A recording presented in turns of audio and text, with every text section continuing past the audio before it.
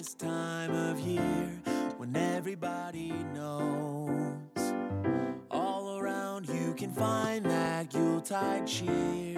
It's everywhere you go.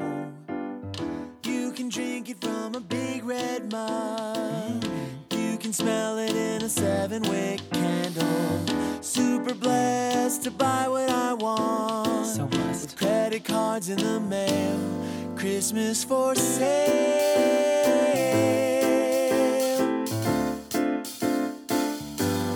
Yeah.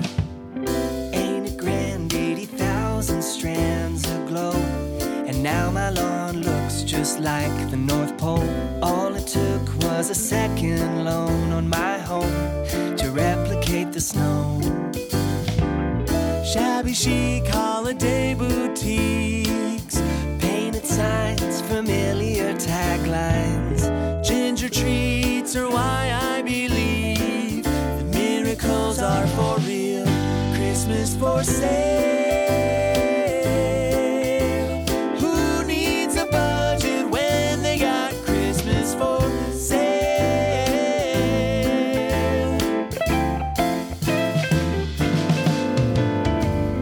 Cold enough to buy all new sweaters.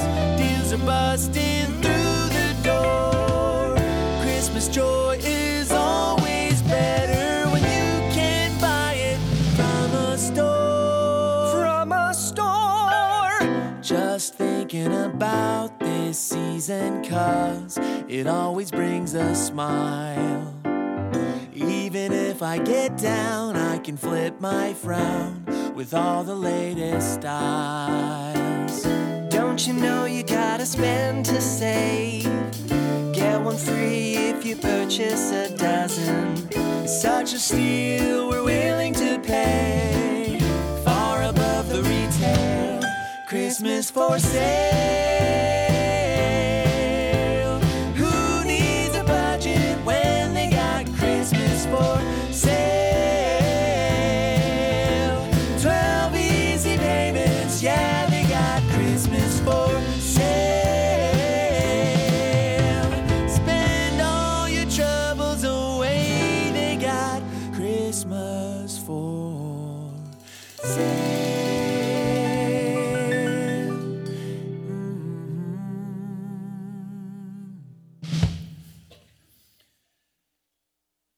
You're not really sure whether to laugh or cry about that video, are you? We watched that, and to some degree, there's a lot of truth with that video. Maybe that's you. Maybe that's somebody that you're married to. You don't have to raise your hand. If you want to sneak one up, I won't acknowledge that was you raising your hand. But we get into this time of the year, and sometimes that's just the way things go, right? Hey, we're glad you're here with us this morning. If you're here in person, I know we got a lot of people joining us online today because of the weather, but we're glad that you're joining us here. We're starting a new series today called A Low-Key Christmas. And the whole purpose is over the next few weeks just looking at how we can kind of take a step back from that hustle and bustle, from that craziness, that chaos that sometimes surrounds this time of the year. Was kind of thinking about how Christmas has become not just the busiest, but maybe the most stressful and most expensive time of the year. It's busy because there's so much going on. We have kids' programs at school. We have church activities. We have work parties. We have all of these different things taking place and going on. It's chaotic because sometimes we don't even know exactly what day of the week it might be or what day of the month it might be. We just know that Christmas is X number of weeks away. It's expensive because, well, it's the holiday season and everything requires money, whether that's buying gifts, whether that is having people over for dinner or buying new decorations, whatever it may be. We have so much going on that it's an important time to just take a step back and unplug a little bit and get the reminder of what Christmas is truly about and also what Christmas is not about.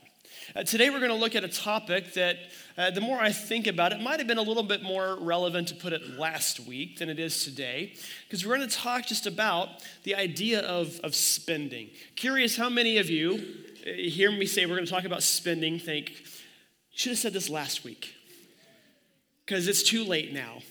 It's already been spent. How many of you got your Christmas shopping done over the last couple of days? A few of you, yeah. You make us look bad, thank you.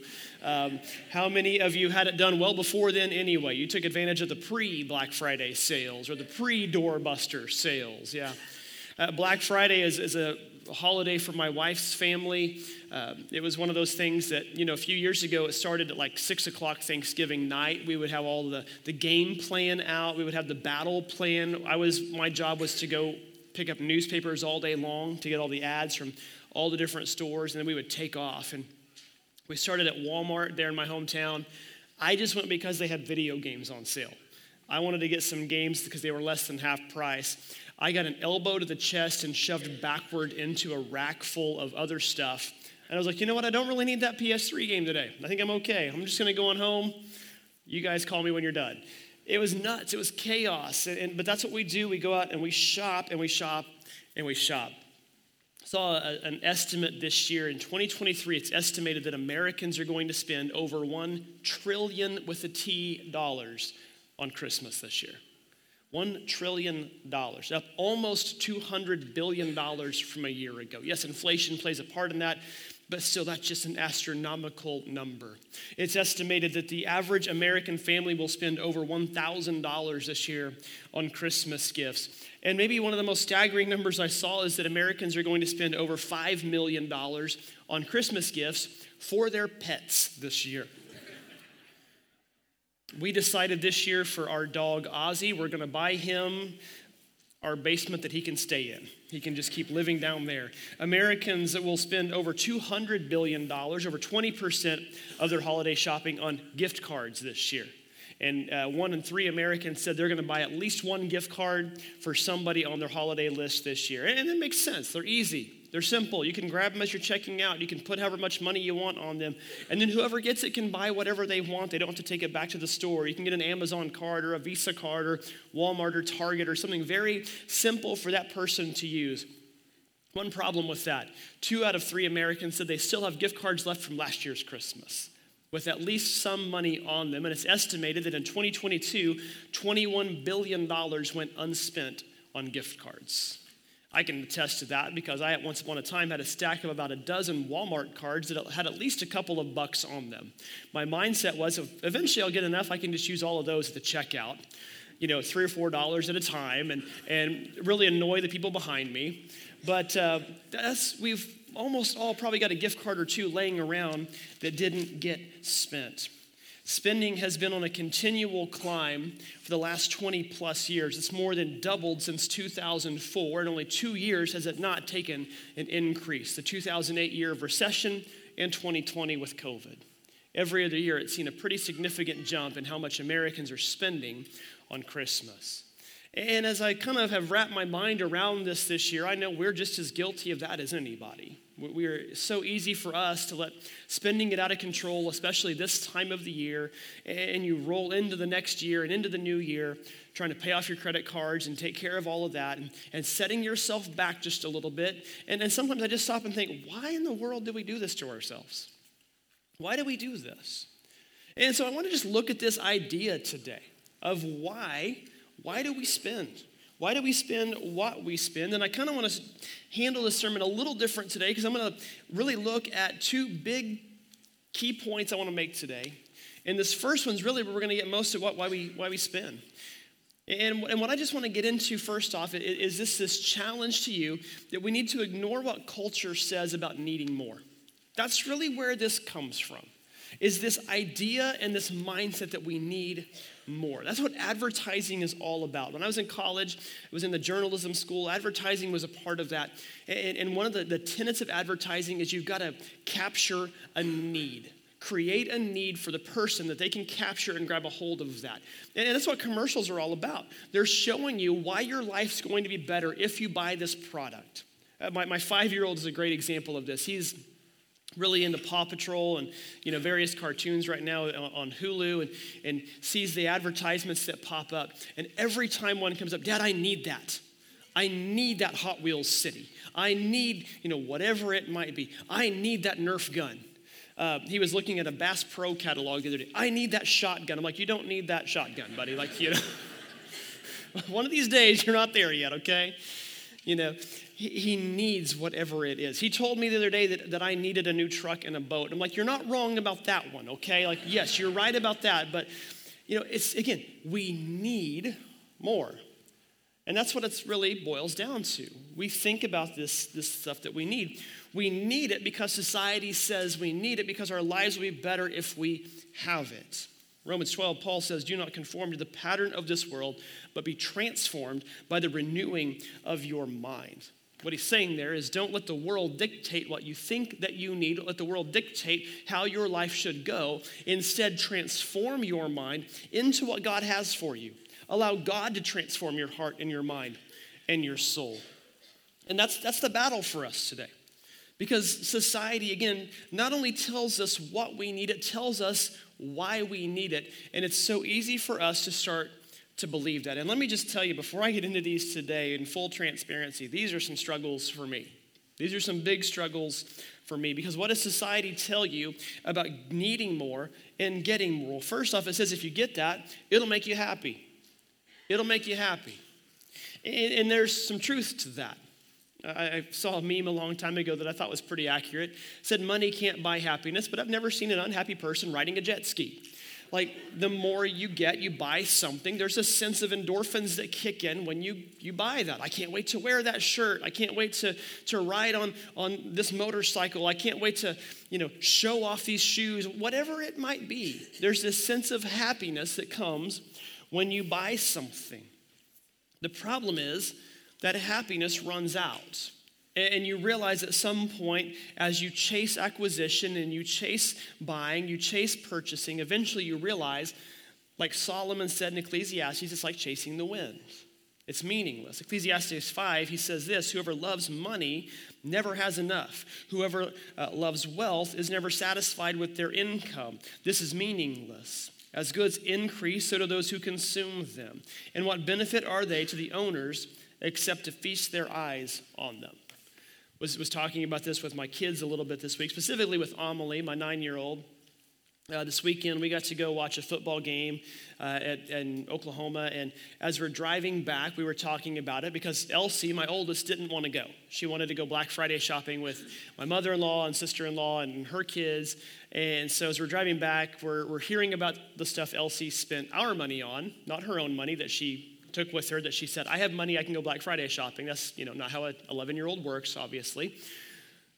Hearing about what she bought. She bought herself a dress. She got some shoes. She wanted a CD player because she wants to be vintage. I went and sat in a dark room and wept all afternoon, okay? I'll deal with that crisis later, okay? But she wanted a CD player and therefore CDs, okay? And Amelie's hearing about the stuff Elsie bought, and she kind of goes, that would have been nice. I said, but think about this. You know your sister, in a couple of months, she's going to forget she even bought those shoes. In a year, she's going to outgrow that dress. Before long, she won't even play those CDs anymore. You made a memory today. You got to do something fun. You got to do something that I did with my dad growing up that I still vaguely or vividly remember those details of that day. I said, did you have a good time today? Yeah, I did. I said, that's not a temporary thing. What she did was temporary. What she bought was temporary. Everything that we own is temporary. It may last a long time, sure. Especially as an adult, you buy clothes, you buy shoes. They may last you until they wear out. But eventually it's temporary. It goes out of style, it wears out. We get rid of it, we move on. Even the stuff that we pass down to the next generation, at some point there's going to come a generation that no longer wants that. I was at my grandma's house yesterday, and I went out in my grandpa's shop, which when he was still alive, it was his wood shop. He had so many power tools and built so many things in there. I spent a lot of time in there with him when I was a kid. Now it's kind of just become a glorified storage for all of our junk. Like, I've had stuff in there. I went out to see if I still had anything left. Actually, I went out to see if I still had CDs left because I really wanted to play some of those on Elsie's CD player to show her what music was really like, when CDs were a thing. Trying to get some of that Boys to Men stuff, some of the good stuff like that. But I just looking around the shop, and it kind of hit me. It's like, my grandma's about to turn 94. How much longer is her house going to be in our family? What's going to happen when somebody else buys it? Is somebody else going to want this shop? What are they going to do with it? And at some point, like anything, those houses are going to be knocked down and new ones will be built. That's the way the world works. Everything we own is temporary. And the thing you have to understand is temporary things lead to temporary happiness. Those things we buy, there's a reason we wind up giving them away. They don't bring us happiness anymore, or we replace them with something new, or something better comes along, or they break and they get thrown out. Temporary things lead to temporary happiness. Yes, the world tells us that getting more will make us happy, and there's truth to that. But we have to keep that truth in perspective. The second thing it tells us is that getting more will make us feel important. The more we have, the happier we get, but the more important we feel. I can remember as a kid, my parents both worked pretty low-income jobs. They were very blue-collar jobs. My dad was a police officer in a small town. My mom worked as a secretary for an attorney in just his own private office. And so looking around, looking back, we had everything that we needed, but I didn't have the stuff my friends had. There was always that comparison going on. And I thought, man, their parents must make a lot of money. They must be somebody special. They must be somebody important. And I think there's this association that we have that the more we have, the more we're going to get the envy of other people, therefore the more important we are. Jesus warned the crowd in Luke 12. He says, watch out, be on your guard against all kinds of greed. Life does not consist in an abundance of possessions. And like I said, this is a struggle for me at times, because I've looked at people that I've known growing up that was an important person because of whatever it was they did, whatever their job was, or whatever their status was, or their stature in town, there was this sense of importance around who they were. And my thought as a kid was always, I want to be that person. I want to be the one everybody looks up to. I want to, and it's that mindset. And then the more I look back at it, that's rooted in two things. It's rooted in greed and it's rooted in pride. And it's been a struggle for me to look back on that. Because the idea of importance, you have to understand there's no stopping to that. There's always something else, or there's always someone else that's just a couple of steps ahead of what you have or what you are.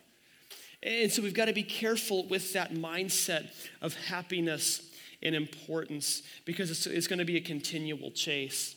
The third thing we think about getting more is that having more will make me feel secure. That the more I have, the less I have to rely on everybody else. The more I can get, the less I have to go out to somebody else. Matthew 6, Jesus says, do not worry about these things, saying, what will we eat, or what will we drink, or what will we wear? These thoughts dominate the thoughts of unbelievers, but your heavenly Father already knows all of your needs. So seek the kingdom of God above all else and live righteously, and he will give you everything you need. That's the key part there. He's talking in this passage about worry, and we talked about worry a few weeks ago when we read this passage there too, but talked about how we obsess over what we need to wear or need to eat. And yes, let me be clear, parents, we've got to be making sure we're budgeting for groceries and clothes for our kids. We can't just go, okay, well, he said not to worry about that, so I'm not going to, and then suddenly you go to Walmart like, hey, I have no money, but God's gonna send us food. He's not going to reward your irresponsibility. That's not what he's saying there. He's saying don't let that obsess your mind. Don't let that block you from everything else. Don't worry about these things, he says. He says he takes care of the birds and he takes care of the grass, and the grass is here today and thrown in the fire tomorrow. He is going to take care of what you need, and we too often get obsessed over what we want. We get obsessed over the stuff. We get obsessed over the things that we have prioritized, we have made more important than they truly are. And again, it's just this never-ending loop of things, this never-ending battle of trying to get a hold of really, really great things. One time I got the opportunity to fly first class, and it was like this amazing 40-minute flight from Joplin, Missouri to Dallas, Texas. Got kind of bumped up because I was on standby, and that's where they start. They start filling those seats first, and there were like 12 people on this entire flight. So I got to sit up there. We sit this first class. I really got cheated, okay? Because when you fly first class, you get food. You get 2 drinks instead of just one. It was like looking back on those peasants getting just 1 can of Coke. I was getting 2. Except the flight was so short, they never brought the second one. I'm like, hang on, can I at least get that to go? Can I take that in the airport with me? And we land in Dallas, we catch our connection. I was the next to last person to get on the plane there. And I'm in the back row, and I'm like, no, I'm a first class passenger now. Hey, I'm somebody important, I'm somebody special. But we get this mindset of we just constantly chase and chase and chase. Whatever it is, if it's a seat on an airplane, if it's more things in our house, if it's more stuff to put in our garage, whatever it may be. And the truth of the matter is, folks, we don't need more stuff. We need more God. We don't need more stuff. We need more God. It is very easy to think that I'm going to just be happier. I'm going to feel more important. I'm going to have everything all set in stone. If I could just get this, if I could just get this thing taken care of. And we lose sight of who we are called to be. Peter says in 1 Peter 2, you are a chosen people, a royal priesthood, a holy nation, God's special possession, that you may declare the praises of him who called you out of darkness and into his wonderful light. He says, once you were not a people, but now you are the people of God. Once you had not received mercy, but now you have received mercy. See, we put our trust in the things that we can buy. And that may sound silly to say that out loud, but there's a sense of control with that. What I choose to buy or not to buy, what I choose to acquire or not to acquire, what I choose to do or not to do, there's a sense of control within that as long as my bank account will allow me to do it. And as long as my wife doesn't know that I'm spending that money, there's a sense of control within that, right? Now, we think that if I could just buy that new truck, if I could just buy that new purse, if I could just get my kids that new iPad, there's this sense of control with what we can do next and how that's going to help us out. But we have to ask ourselves a question when it comes to what we are doing. Are we investing in the temporary and the material, or are we investing in the eternal? What are we putting our focus into, our priority into? We have to retrain our minds, folks, to start thinking about the eternal. Yes, we're here, and we're here in a temporary material world. And there are some of those material things that we do need. We do need clothing. We do need food. We do need shelter. We need transportation. We need all of those things. But at what point does it become enough? What point does it become too much? Retrain your mind to start thinking on the eternal instead of the consumeristic and the material. So how do we do that? A few things we can do. Number one, if you want to stop thinking about the consumerist mentality, stop comparing what you have to others. That's the first thing we can do. Stop comparing what we have to others. Paul says in 2 Corinthians 10, we do not dare to classify or compare ourselves with some who commend themselves. When they measure themselves by themselves and compare themselves with themselves, they are not wise. Social media gives a great window into us comparing, because when we post things on social media, we post our highlights. We post the new things that we get, or the things we got to do, or the places we got to travel, or the great experiences that we have. And it's very easy to sit back and see what other people are doing and go, man, I didn't get to do that. Or maybe to make it even worse, we do something and realize somebody else did something even a little bit better. I got the chance this past Thursday on Thanksgiving afternoon to get my first deer of the year. It was a nice old buck, really tall rack on him, and felt pretty good about it. You know, I was like, I'm pretty happy with this one. My dad and I took it to check it in and to get it processed, and we drop it off, and there's 3 just monsters in there. I'm like, and the worst part was the biggest one, massive deer, was shot by a 12-year-old. Like, seriously, kid? You get your whole life to upstage me, and you're doing it now, you know. Got a buddy who posted one yesterday. He got one, a nice big deer. And it's easy to sit there and go, man. But no, I was like, hey, that's a great deer, man. Good shot. Good job. Social media is a great place and a great opportunity for us to celebrate other things with other people rather than compare ourselves to them. It's a great opportunity for us to do that. And here's what we've got to be careful, though. If all we do is compare and all we do is chase, what are we doing as the church that's any different than the world around us? As a church, we will not make an impact in the world by being exactly like the world. We have to present an alternative to the me-focused world around us. Colossians 3, Paul says, since you've been raised with Christ, set your hearts on things above where Christ is, seated at the right hand of God. Set your mind on things above, not on the earthly things. How do we do that? Here's the second thing we can do. Rejoice in what you do have. Quit comparing to what you don't have and rejoice in what you do have. There's an old saying that's kind of cheesy, but it's true. What if you woke up tomorrow and all that you had is what you thanked God for today? All that you had tomorrow is what you thanked God for today. What would you have? How many of you would have nothing more than just your health? Nothing more than just your spouse or your family? How many of you would have everything because you thank God for everything? Hebrews 13, verse we read a couple of weeks ago, but kind of looking at it a little different context here. The writer says, keep your lives free from the love of money and be content with what you have, because God has said, never will I leave you, never will I forsake you. We often get caught up in the pursuit. The Bible doesn't say that money itself is evil. It doesn't say that having money is wrong. It says the love of it, the pursuit of it, putting that above all else. That's where you get yourself into trouble. And too often that's what we do, because we need to do that to take care of ourselves. And we forget that God knows you better than you know yourself. He knows me better than I know myself, and he's going to give you what you truly need. And in reality, we just think that we need more and more and more and more to take care of things ourselves. And in the process of doing that, we get our priorities all out of whack. A good way to get your priorities back in line is to pay attention to this third thing. If you want to resist the consumerist mindset, return that first 10% back to God. Now, we could give entire sermons on tithing, an entire series on why we should prioritize the tithe, and we've done those, and we'll do some more of those in the future at some point.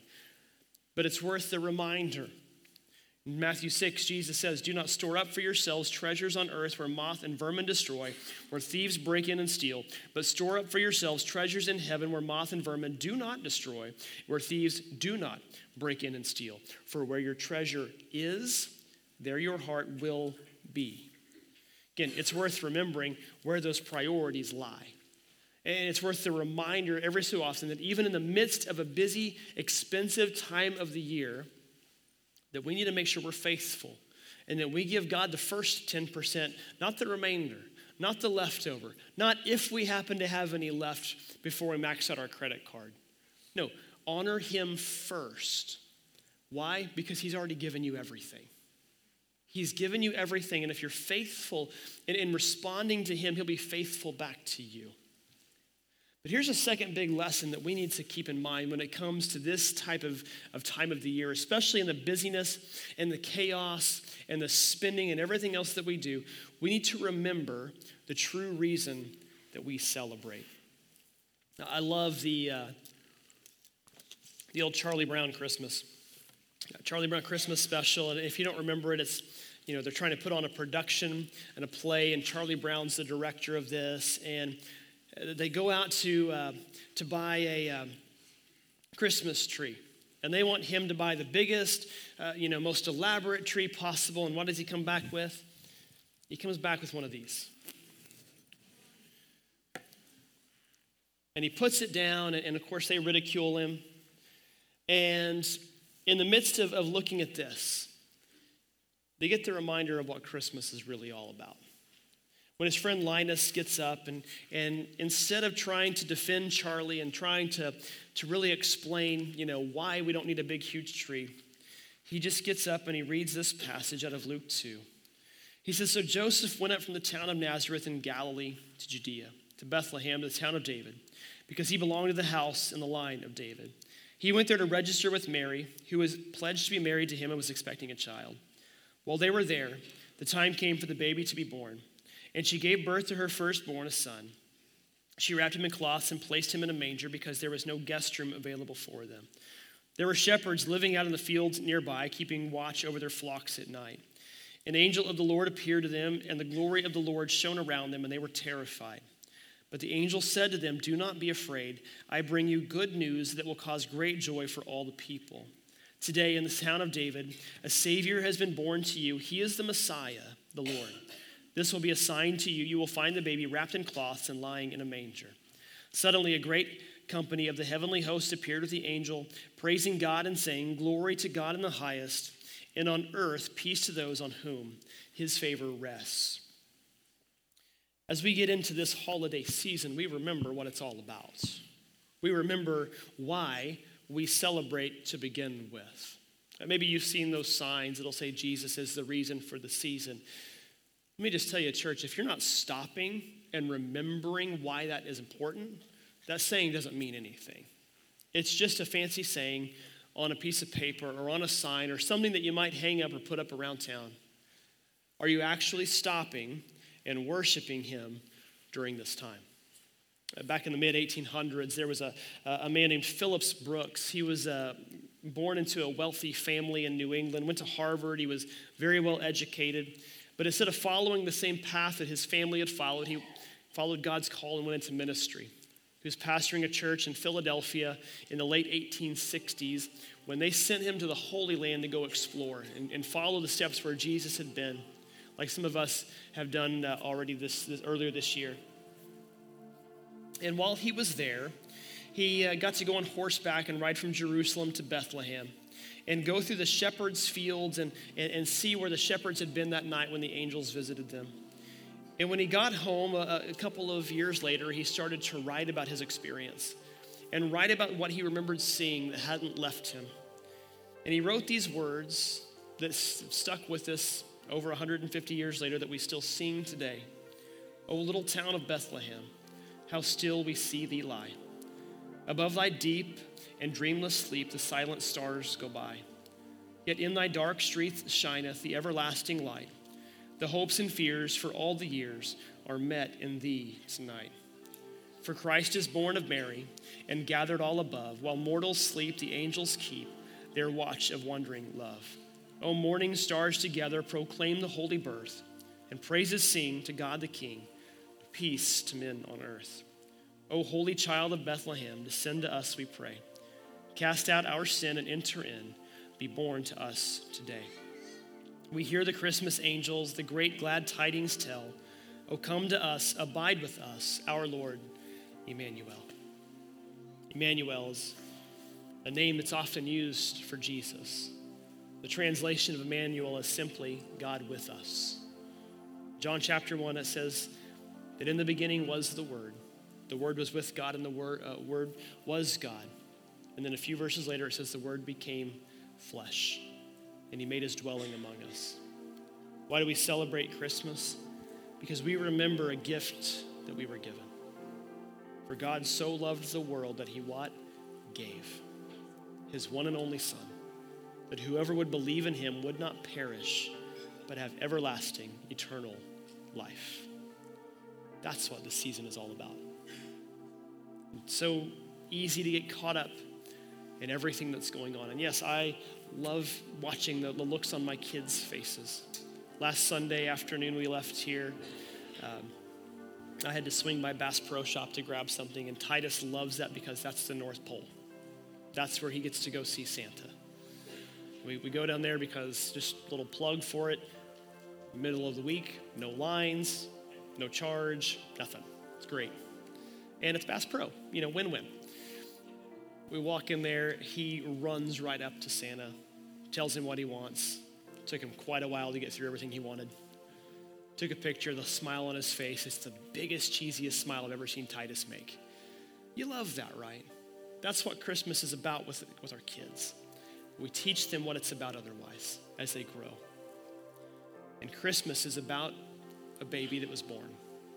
So he could one day grow up and die and give his life for us so that we could be reconciled back to the Father, so that we could come back to God. One of my favorite songs around this time of the year is a song that probably most of you haven't heard of. A song by the band Relient K, which was big when I was in college. They sing this song, and kind of towards the end of the song, they have the line, I celebrate the day that you were born to die so I could one day pray for you to save my life. So people get uncomfortable talking about the cross at Christmas, but that's what Christmas is about. There's a manger and a cross that are bookends. And in the middle of that is Jesus. And Jesus came for you. And he came for me to take away the sin of the world, to be the Savior, to be the Messiah. When Brad comes out in a few minutes and we do communion, that's what we remember. That's what we focus on. It's about Jesus coming for you. Let's pray. Father, we are so grateful and thankful for your Son. We're grateful, Lord, that you sent him to us and that he was faithful and obedient to you all the way to the cross. God, that he didn't look at himself as a God who couldn't come to his people, but God, he humbled himself to do just that, to become one of us so he could become like us, so that we would be pulled to him, that we could relate to him, and we could come to know him. We're so thankful for that. God, I pray that would be our focus and our mindset this holiday season. It wouldn't be on all the material things. It would be on you, on the eternal things. And we are so thankful for you. So thankful for Jesus. We pray in his name. Amen.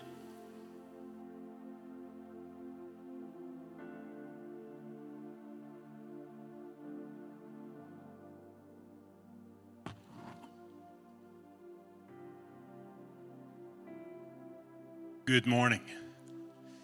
We've come to the time of communion, and so if you need to get a communion cup off of one of the tables or over here in the corner in the back, feel free to go ahead and get up at this time and do that. You know, it's during communion that a couple of the main thoughts that go through our mind involves subjects like forgiveness, right? And reflecting, remembering the price that the Lord paid in order for us to be forgiven. Those are a couple of the key thoughts. But to kind of get a running start at that, let me back up a little bit and give you what, for all intents and purposes, represents a classic example of the need for forgiveness and when forgiveness was granted. It involved a character in the Old Testament that is one of the main characters of the Old Testament. In fact, God described this individual on one occasion as being a man after my own heart. It was David. And David did not live a perfect life. And for any of us that spend any time reading through the Bible or studying characters of the Bible, you know that full well. There was a point in time, especially when he didn't join his army. And he stayed back in Jerusalem and allowed the commander Joab to take the army and cross the Jordan River, and they were fighting a battle in basically what today is modern day Amman, Jordan. And David stayed back in Jerusalem, and I don't know if he just got bored or got restless or what, but he got up one evening and took a walk up on the top of the palace, and that's when he spotted Bathsheba. And you know the rest of the story there. He committed sin. But the sin wasn't just in what happened that night. Sin, it only got worse. Because after David found out later that Bathsheba had become pregnant, he got into this mode where he was trying to cover his tracks. And so he sent a messenger to go to Joab and giving him instructions to send Bathsheba's husband Uriah back. And so Joab did, and Uriah came and reported to David how the battle was going. And then David said, okay, basically, thank you for relaying that. You can go home to your wife. But Uriah wouldn't do that. He insisted on just sleeping at the gate. He wouldn't go to his wife because from his perspective, all of his fellow soldiers were out on the battlefield, and so he wasn't going to take the luxury of sleeping in his own bed with his wife when they couldn't be in their own homes and with their wives. So when David heard that, he decided, okay, well, let's go the next step then. And so that next evening, he got Uriah basically drunk, figuring, okay, now won't exercise such character and everything, and he'll go home to his wife. But even drunk, Uriah at this particular moment in time, displayed more character being drunk than what David was demonstrating. And Uriah wouldn't do it. And so finally, David sends a message in Uriah's hand to be delivered to Joab, giving instructions that as they were fighting there, basically the citadel and Amman, some of us have gone to Jordan. You've been there at the very spot where this happened. And where the battle was the fiercest, that's where Uriah was supposed to be stationed. He was positioned there. And then Joab was to have the rest of the soldiers withdraw so that Uriah would end up dying. Those were the instructions David sent. So in an attempt to cover his tracks, he was even arranging the death of an innocent man. And sure enough, it plays out that way. And then David ended up taking Bathsheba as his wife. And the child was born. And so now it's a number of months later, closing in on a year roughly. And then Nathan the prophet confronts David. And David comes to the realization that all of his efforts to cover his tracks and to hide what he had done and all of this, well, obviously none of that had been hidden from God. And so he fell under conviction. I mean, it took months for him to get to this point, but he fell under conviction for his sin.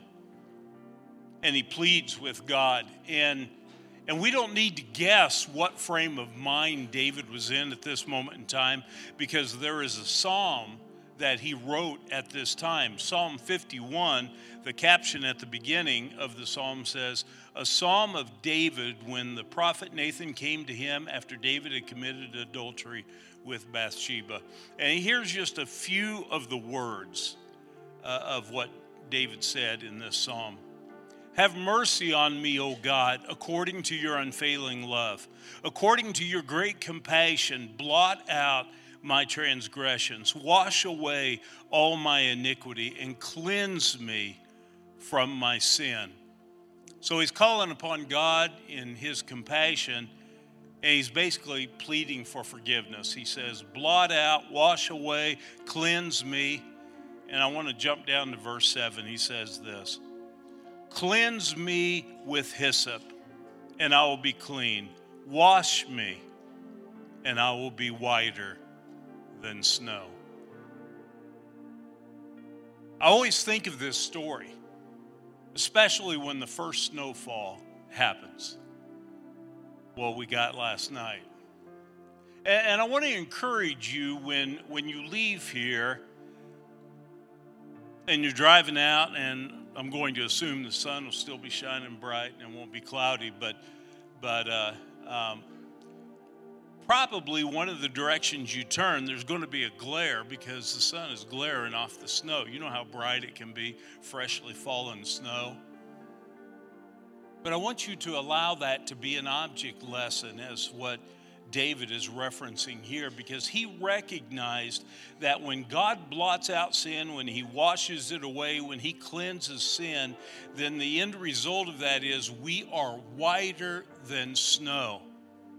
There's no stain of sin left. Complete forgiveness. And David, even though he didn't deserve to be forgiven, yet he knew the heart of God. And he knew how compassionate God is. And in his repentance, he was calling upon God to cleanse him. Today, you may not have done the same sort of things that David has done, but you may have some things in your past you look back on that you're not proud of. They're certainly not your proudest moments. You regret, you wish you could have a redo, relive those moments in time and make different decisions. But the reality is we can't. We can't do that. But the good news is we have a compassionate God that when he has extended forgiveness, he doesn't do it just momentarily until it's convenient to bring it back up again, what you did against him. No, the forgiveness is so complete, is so thorough, that it's not that you're as white as snow, you're whiter than snow. I want you to think about that, both during this time while you take the bread and you eat it in the cup and drink, and remember the price that Jesus paid when he went to the cross to make that forgiveness possible. But I want you to reflect and to celebrate how complete God's forgiveness is. And then when you leave here today, and every time the sun shines off that snow, let it be a reminder God has forgiven you. It was a high price he had to pay, but he has completely forgiven you as his child. Let's pray. Father, thank you for the reminder today, whether we saw it last night before we went to bed or whether we just saw it for the first time this morning when we woke up and saw the whiteness of the snow. And for the reminder that serves of multiple passages of Scripture that talk about this particular analogy of how thorough your forgiveness is.